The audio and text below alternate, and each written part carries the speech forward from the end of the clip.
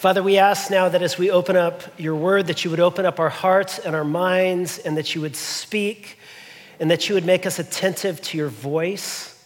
We ask, oh God, that wherever we have come into this place this morning, some of us are so joyful and grateful, and today is good, and we're thankful for our kids and moms, and some of us we're grieving because we walk in today without someone we had with us last year, or maybe today evokes some sort of pain and heartache for us. God, we just ask that wherever you may find us, that you would speak to us in that place, and that you would take us where you want us to be. And we ask this in Jesus' name, and all God's people said. Amen. So I think probably my favorite story about my mom comes out of my teenage years. And if you've been around here for a while, maybe you've heard me share this story before, and it's a meaningful story to me, so that's why I've told it a couple times. But when I was 13 or 14 years old, my brother and I used to take my mom's car out for a joyride. And this was the 80s, and at the time, actually, it wasn't the 80s. It was 1990. But my mom drove a 1982 Chevy Caprice station wagon. It was dual-toned, and it had this Jesus Save sticker on the back. And so my brother and I, when my parents would be gone, we would take the car out for a little joyride around the neighborhood. And typically my brother would drive because he was older. He was 14 and a half. I was younger. I was only 13. And we were both very, very short. We hadn't had our growth spurt, and so we hadn't gotten tall like I am now. But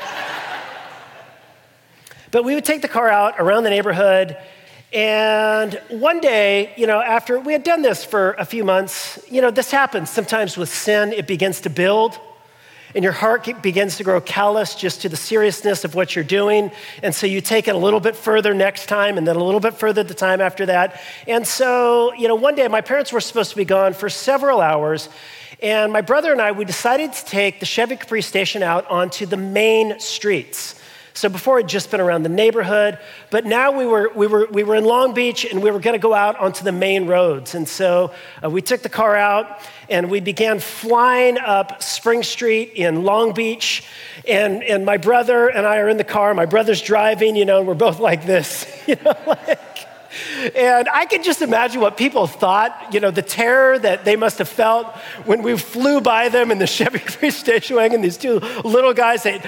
For most people, they wouldn't think we're more than 10 or 11 years old, And so we're flying up Spring Street, and we were enjoying ourselves. I mean, this was good, and we're just like, we had the radio cranking it, one of those like 8 tracks was in the... And we're flying up Spring Street, and we're driving by a grocery store. My parents were supposed to be gone all day long, and we thought that they were going to be quite far away all day long. And we're driving by the grocery store, and we look out the window, and my parents are pulling out of the grocery store in their car. And so my brother and I we're driving, and we look over, and my mom looks at us, and she's just like, and so we're just like, oh no, what do we do? We're like, let's go to Mexico, and so we had to turn the car around, and we drove back home, and we get back home, and my parents' car is parked out front, and they're already in the backyard. We had done a few more laps. We were not sure yet, so we get home, and my mom is out in the garden, and she's watering the plants, and she looks at us as we walk in, and she says, "You boys are so lucky that your father didn't see you." And she said, "And I didn't tell him." And on that day, my mom saved our lives. Now, I think it's true for probably most of us, even if we don't come from the greatest of homes, maybe if our moms had let us down at some point in our life, there are points in time in your life where your mom came through. She was a hero to you. She rescued you. I can remember when I was in 7th grade, and it was the year that we had the Whittier earthquake. And I remember I was just terrified of earthquakes. And I grew up, with that consciousness of the big one occurring at any moment, the San Andreas Fault. And I remember that earthquake just freaked me out. And every night, in the 7th grade, it seemed like for weeks on end, I would go into my mom and dad's room. I wouldn't go to dad's side of the bed. I'd go to mom, and mom was there for me. And she would welcome me in. Mom was my hero. And today, I want to take a pause from our little series called Stories Along the Way, and I want to just take some time reflecting together with you on one of the great mothers in Israel. A great mother who was a hero not just to her children and her family, but this mother was a hero to the entire nation. And so I want to invite you to enter with me into her story. Now, of course, this is not just the story of strong, wise Deborah. It is her story. There's also included in this story other characters. There's Barak, who I think in this story could be understood as the man who needed a mother. And then there's another woman who's called Jael, who is something of a tough mother with a tent peg. And we're going to talk about her in a little bit. But I want to walk through this story, and I want us to reflect together on each one of these characters on this Mother's Day. Now, let me just set it in context. So the book of Judges, in which this story appears, occurs in a stage in Israel's history between her exodus from Egypt and the day when she got her king in Israel, namely David. And so this occurs between Moses and the Exodus and King David. And during this season, Israel had not yet established a stable political government. There was no king in the land. And so instead, Israel was ruled by a series of charismatic tribal leaders, labeled judges. And these were leaders that God would raise up, and they would lead for a period of time over the nation of Israel. And Deborah was one of these judges. And where we pick up, it is a dark time in the history of the nation. Listen to what it says. And the people of Israel again did what was evil in the sight of the Lord after Ehud died.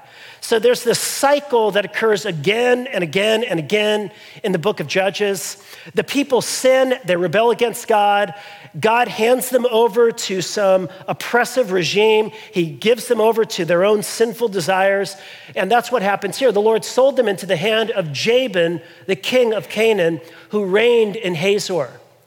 And the commander of his army was Sisera, who lived in Harosheth Hagoyim. I don't know how to say that word. Usually scripture readers, they'll say, how do I say this word? I'm like, I don't know, just say it confidently and everybody will think you know how to say it. Then the people of Israel cried out to the Lord for help, for he had 900 chariots of iron, and he oppressed the people of Israel cruelly for 20 years. So Israel is in dire straits. They are being cruelly oppressed by Jabin, the king of Canaan, and Jabin's general is called Sisera. And Sisera gave oversight to a large and very terrifying army. The text tells us that he had 900 chariots of iron. I was reading a commentary this week, an Old Testament scholar whose name is Robert Alter, and he points out that in the ancient world, almost nobody had chariots at this time, except for the most sophisticated, powerful, and wealthy of nations. And almost nobody at this stage, because this is right between Bronze Age and Iron Age, almost nobody had chariots of iron. And so this was high-tech military gear. And this threatened people's lives. And Sisera and Jabin used their instruments of warfare to terrorize the surrounding villages and nation states like Israel. And they would oppress them, and they would raid their villages. They would oftentimes kidnap, sometimes assault their women and children. And so this was a terrifying space to live in. And so this is the setting in which the heroine, Deborah, arises. It's in a period of dark, cruel oppression. Now, I just want to pause, and I want us to think a little bit more deeply about the situation in which Deborah and Barak and then Jael arise. Because I think later in the New Testament, what the New Testament authors do is they take ancient enemies of Israel, like Pharaoh and Jabin, king of Canaan, and they use them almost metaphorically to describe the state of all humanity. Namely, all humans live in places at times where we find ourselves underneath oppressive powers that can distort and destroy our humanity. We can find ourselves given over to addictive patterns, drugs and alcohol and any number of things that end up wreaking havoc on our own humanity, on our ability to live. We can find ourselves in toxic work situations, in toxic families. We can find ourselves in places where there is abuse and there is cruel oppression. We can find ourselves in abusive relationships. And we can find ourselves in this place underneath, the cruel master of our own bitterness and unforgiveness that is just constricting our own humanity. And it's in this state that God raises up a deliverer for his people. And we're introduced next to the most prominent of these deliverers. Her name is Deborah. It says this, "Now Deborah was a prophetess, the wife of Lapidoth, and she was judging Israel at that time. And she used to sit under the palm of Deborah between Ramah and Bethel in the hill country of Ephraim, and the people of Israel came up to her for judgment." So what do we learn about Deborah? Well, we learn first that she would sit in judgment. She was a prophetess, which means that she spoke the word of God to the people of God. Later, she will approach Barak and she will say, "Has God not said to you?" And then she would speak God's word to him. And then she sat as a judge. Now, she was unique in how she played her role as judge because every other judge in the book of Judges is a military leader, but not Deborah. In the ancient Near East, you wouldn't have a woman commanding an army. And Deborah would lead in other ways. It's interesting, Ehud was one of the judges, and his iconic thing that he was known for was he had these ninja-like skills. He was a left-handed warrior, and he would pull a knife out and could attack. And then there was Shamgar, who destroyed people with an ox goad. And then, of course, there was Samson with his long hair that gave him power. And what was Deborah's thing? What was the thing that kind of marked her out?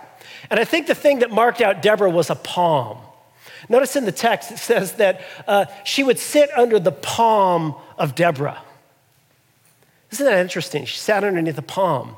And what would she do underneath this palm? Well, she didn't sit and hold court in a palace.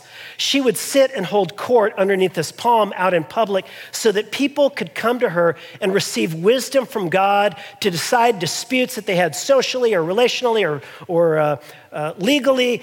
They would come to her like they did to Moses of old, and she would settle disputes for the people. And I was thinking about this, here's Deborah, she's just sitting underneath her palm, making judgments, for the people to come to her. And I just thought every woman on Mother's Day should have her very own palm that she relaxes under and renders judgments from. Maybe not.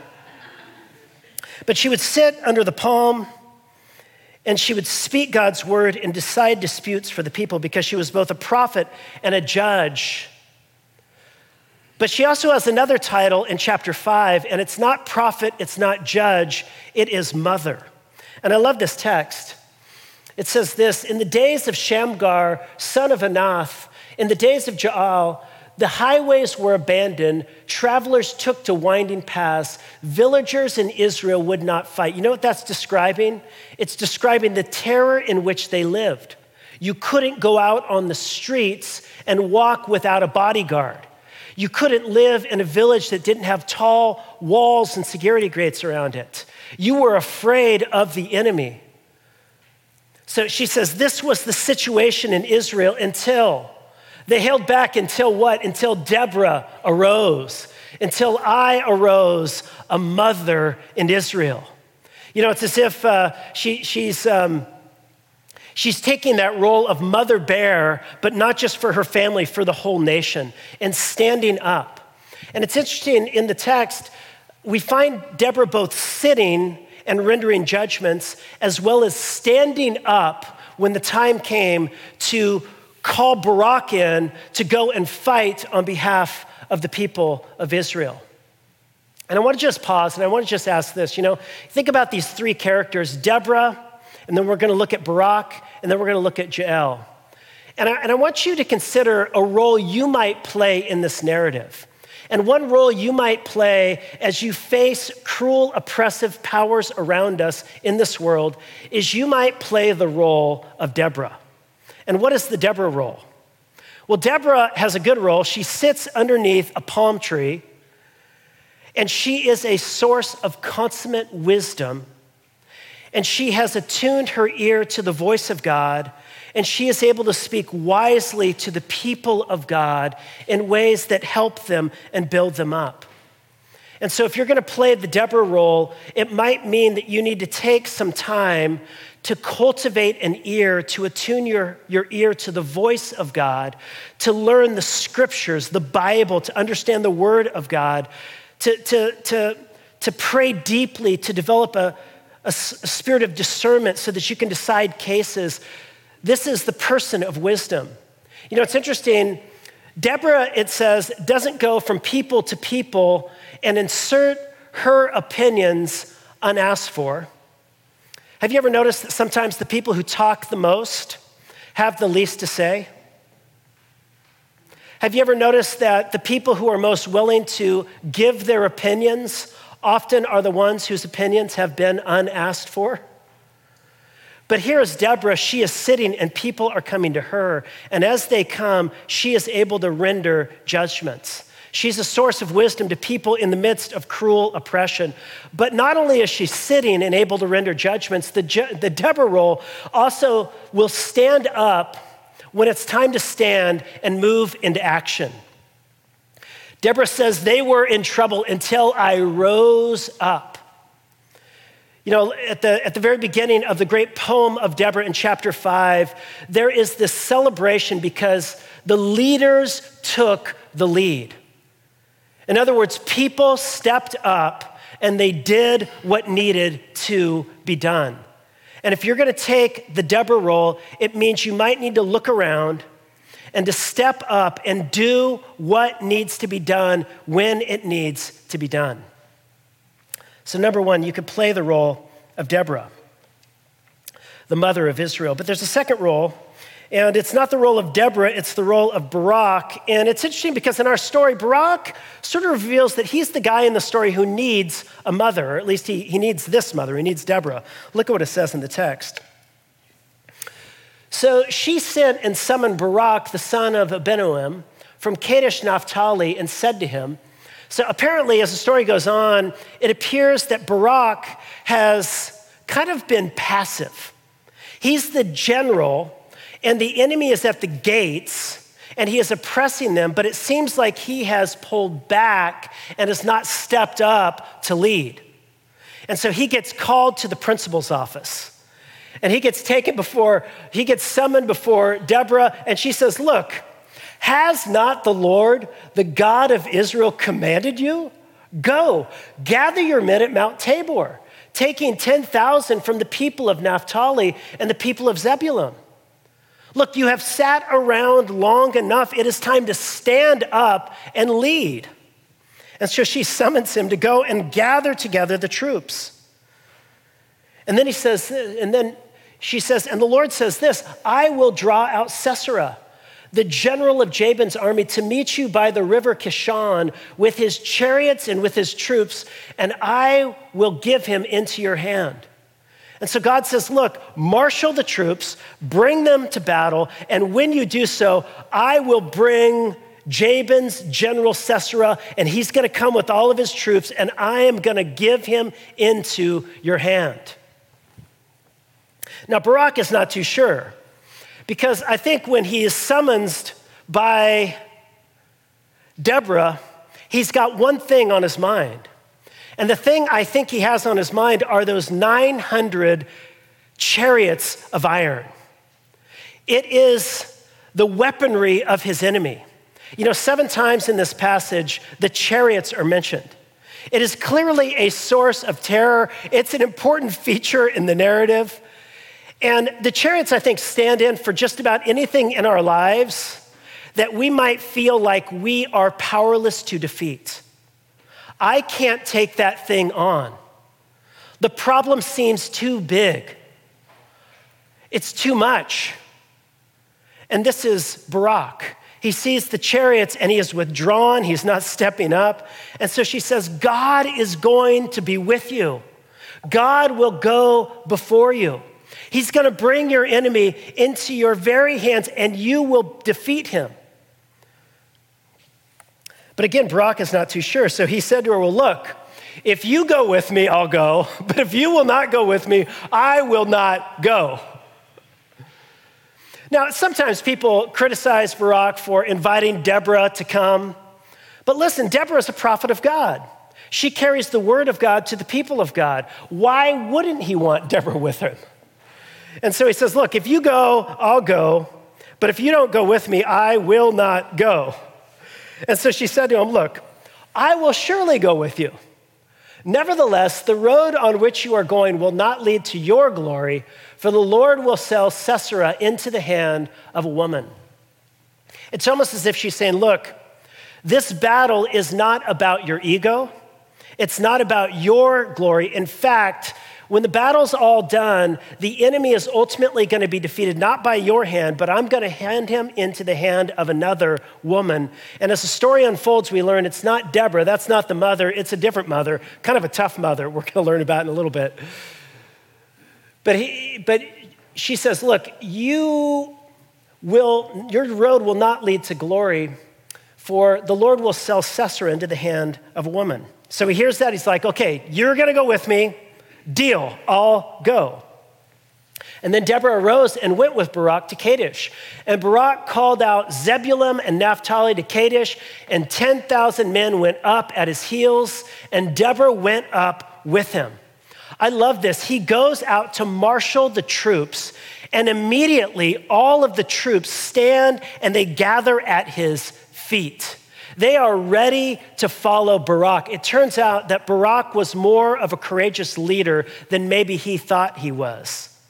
Pastor and civil rights activist Benjamin Hooks once quipped, if you think you are leading and turn around to see no one following, then you're just taking a walk.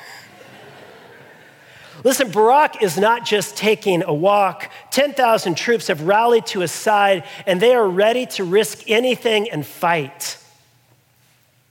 And when Sisera was told that Barak, the son of Abinoam, had gone up to Mount Tabor, Sisera called out all of his chariots, 900 chariots of iron. So again, we're hearing about the scary chariots of iron, the thing he's like, I can't defeat those, And all of the men who were with him from Harosheth, Hagoyim, to the river Kishon. So now,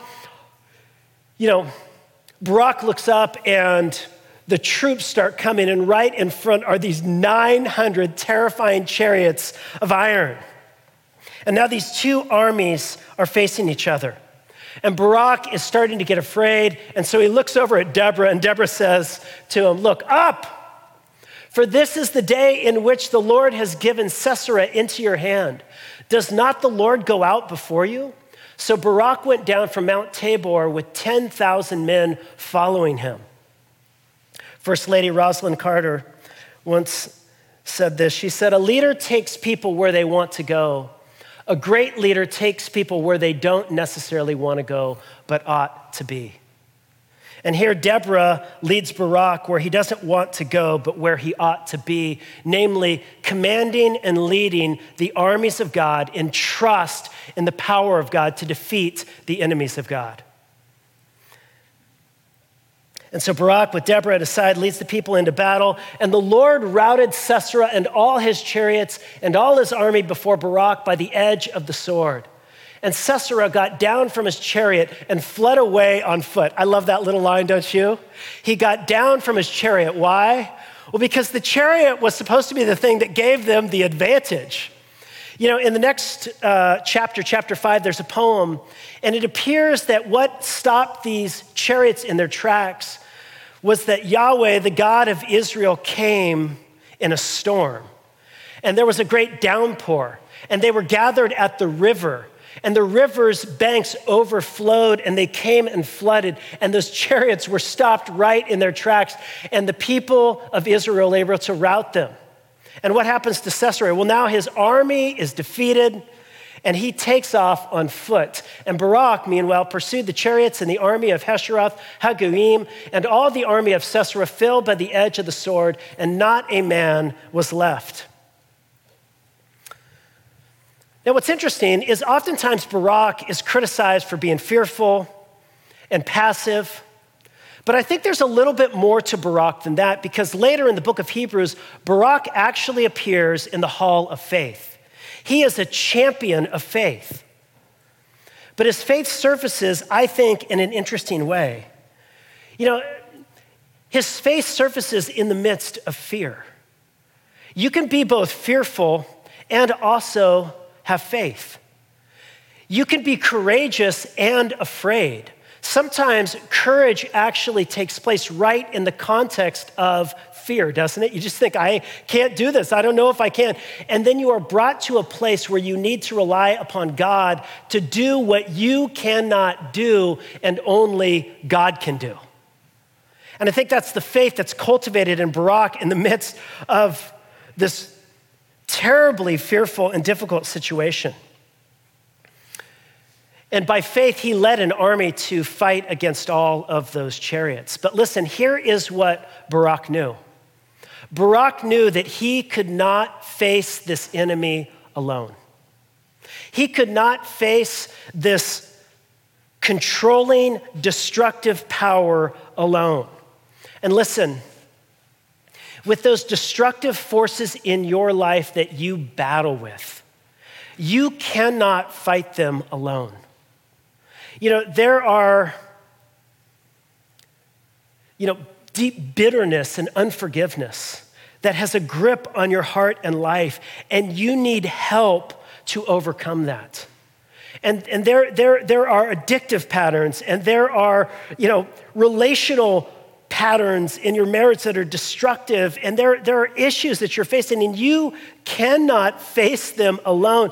And I think Barak understood this, so he invited Deborah to come and to stand by his side. He needed a mother, And listen, what we often need in our struggle against our own Siseras are mothers and fathers and sisters and brothers of faith. People who believe stronger and better than we do. Deborah wasn't afraid. She was like, yeah, I'm there. I'll go to battle with you. And sometimes you need people who believe when you don't, who can trust God when you can't, who can pray for you when it feels like you can't speak another word because the pain is just too deep. Here is what Barak knew. He could not fight this battle alone, and neither can you. And so if you want to play the Barak role in the battle against Sisera, then you need courage in the face of your fear. And you need friends and you need mentors. You need mothers and fathers and brothers and sisters of faith to walk beside you and strengthen you. And listen, in this whole realm of parenting on Mother's Day, parenting is something you cannot do alone. You need people to walk beside you, and there are seasons in parenting that are excruciatingly painful and difficult and heart-wrenching. And so often we withdraw and we only put on a happy face at church rather than open up the deep well of pain that exists because of the people we care about the most and the pain that exists in our heart as a result of what's happening in their lives.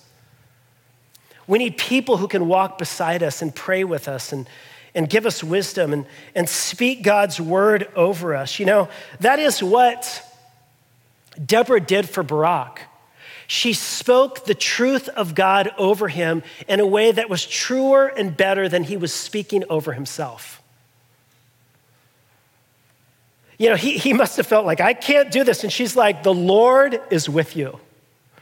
There's no way. The Lord goes before you. He will rout your enemies. She is speaking truth over his life, and that word of truth that was spoken over him makes all the difference. So there's Deborah. She's the wise woman who sat under the palm. There's Barak. He's the terrified general who has his faith emboldened as he had Deborah walk beside him, as he had the army come around him, and as he looked up and saw God who went before him. And then finally, there's one more character, and that's Jael. Now, this is kind of interesting. She's kind of a tough cookie. So let's read about what happens next. So Sisera, who's the general, he gets out. He escapes from the battle. And so all the troops go down, but then the general gets away. And where does he go? Well, he seeks to find safe harbor at one of the allies of Jabin, the king of Canaan. It says Sisera fled away on foot to the tent of Jael, the wife of Heber the Kenite. For there was peace between Jabin, the king of Hazor, and the house of Heber the Kenite. So they had a covenant, they had an agreement. Look, we're together on this. And so he's like, I'm going to go to their house. And looking out the window of the tent is Heber's wife, Jael. And Jael came out to meet Sisera, and she said to him, "Turn aside, my lord, turn aside to me, and do not be afraid." And so he's like, yes, so he turns aside, he goes in, and he turned aside to her into the tent, and then she covered him with a rug. And he said to her, "Please give me a little water to drink, for I am thirsty." And she opened a skin of milk and gave him a drink and covered him.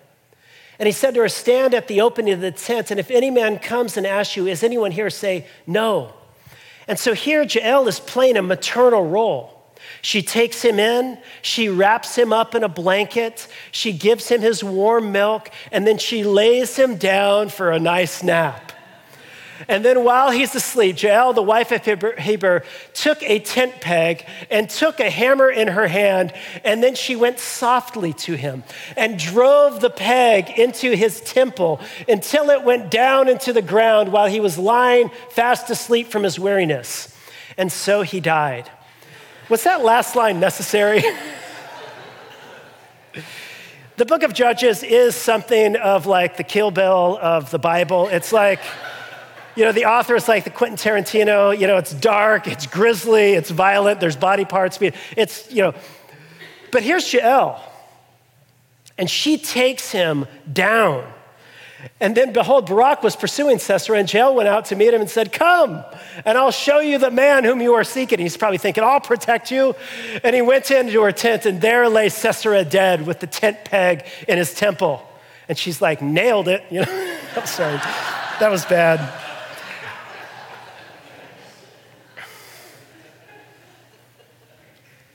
Now let's just think briefly about Jael, the woman with the tent peg. And what can we learn about her in our own battle with Sisera? Now, I hope you're realizing that Jesus never wants us to think about our true enemy as other human beings who are created in the image of God. Jesus wants us to imagine our true enemies as being the great enemies of the human race, sin and death and darkness. Sin and death and darkness that gets a grip on our own life, sometimes gets a root in our own homes. Sin and death that begins to wreak havoc in our neighborhoods, creates toxic environments at work and in government and in systems. Jesus wants us to see Sisera as being something that goes beyond the human beings around us. It is the deep power of sin and death and darkness and the devil. And I think what Jael teaches us is, look, sometimes we do need to take the course of Deborah, and we need to sit and be a source of wisdom for those who will come and ask. And sometimes, like Deborah, we need to stand up and we need to rally the troops and marshal people together in order to take action. And sometimes, like Barak, we need to stand up and overcome our courage, and we need to engage in the battle. And listen, sometimes like Jael, what we need to do is this. You need to take direct and decisive action against darkness in your heart and life. You need to take a stake and drive it right through the head of that thing that is got a grip on your life. And you know what we do sometimes? Instead of driving a stake through the temple of our bitterness and unforgiveness and our petty hatreds and our gossiping lips and our addictions and our abusive behaviors and words, what we do is we take them in and we nurse them. And we wrap them in a blanket and we give them milk, and we only make the problem get bigger and worse. But I think in our story, what we're being taught is, look, there are days, there are moments when you need to step up and take decisive action. And as Jesus said, if your right hand is causing you to sin, cut it off. If your right eye is causing you to sin, pluck it out. Like, take radical and decisive action against the stuff that is destroying your life. And listen, there are some of you, like, you know that there is stuff going on in your heart and you have for far too long simply nursed it, or you have hid it in the tent, and you need to bring it out in the open and you need to deal with it. You need to enroll and celebrate recovery. You need to confess to a counselor or a friend or a pastor. You need to come clean to a spouse. You need to get your life right, because if you don't kill sin, it can kill you. You know, Sisera, he was a wicked tyrant. In the next psalm, we learn about his exploits and what he would intend to do with his victims, the way he would assault and abuse the men and women and children that ultimately came underneath his rule. And listen, you cannot let that go on. The stuff that is controlling you, that is constricting your humanity, that is robbing your joy, that is interfering with your life with God, you have got to take decisive action against. You've got to put a stake through it.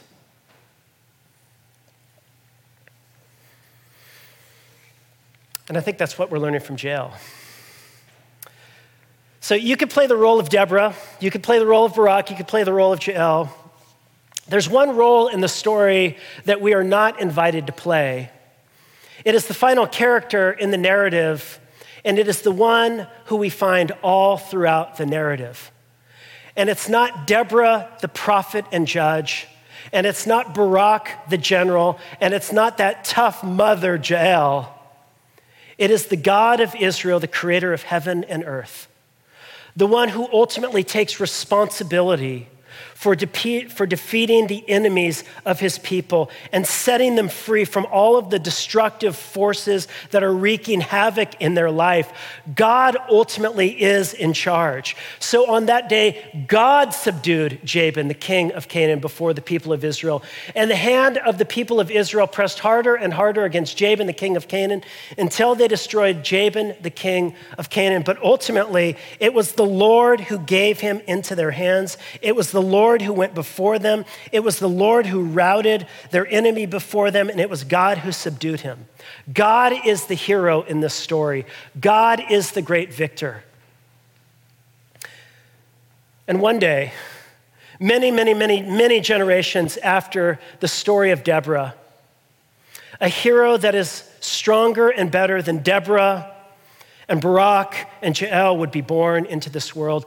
God himself would become flesh and walk among us, so that God could go before us and by his own sacrificial, self-giving love, bear in his own heart and life and body the stakes of human sin that are driven into him, so that he might ultimately and finally bring all of the powers of darkness to their knees and release the captives, namely our own hearts and lives, and enable us to find freedom in the healing power and love of God. And that's very, very good news. Let's pray together.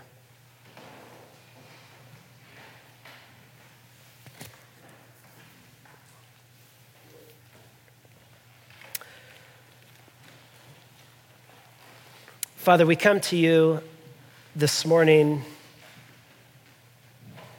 and we thank you for this story of one of the great mothers in Israel, Deborah. And we ask, God, that you might enable us to discern how you want us to work the details of your word into our own hearts and lives. God, would you enable us with strength and courage so that we could step up and do battle against those things that are wreaking havoc in our life, in our homes, in the lives of people around us. And God, by your grace and by your strength and by the power of the crucified and risen Jesus, may you enable us to find new strength, new deliverance, new help, so that we could walk in the freedom that you intend for us, so that you could be the one who receives glory and honor. God, you are our great hero. You are the power that sets us free. Amen.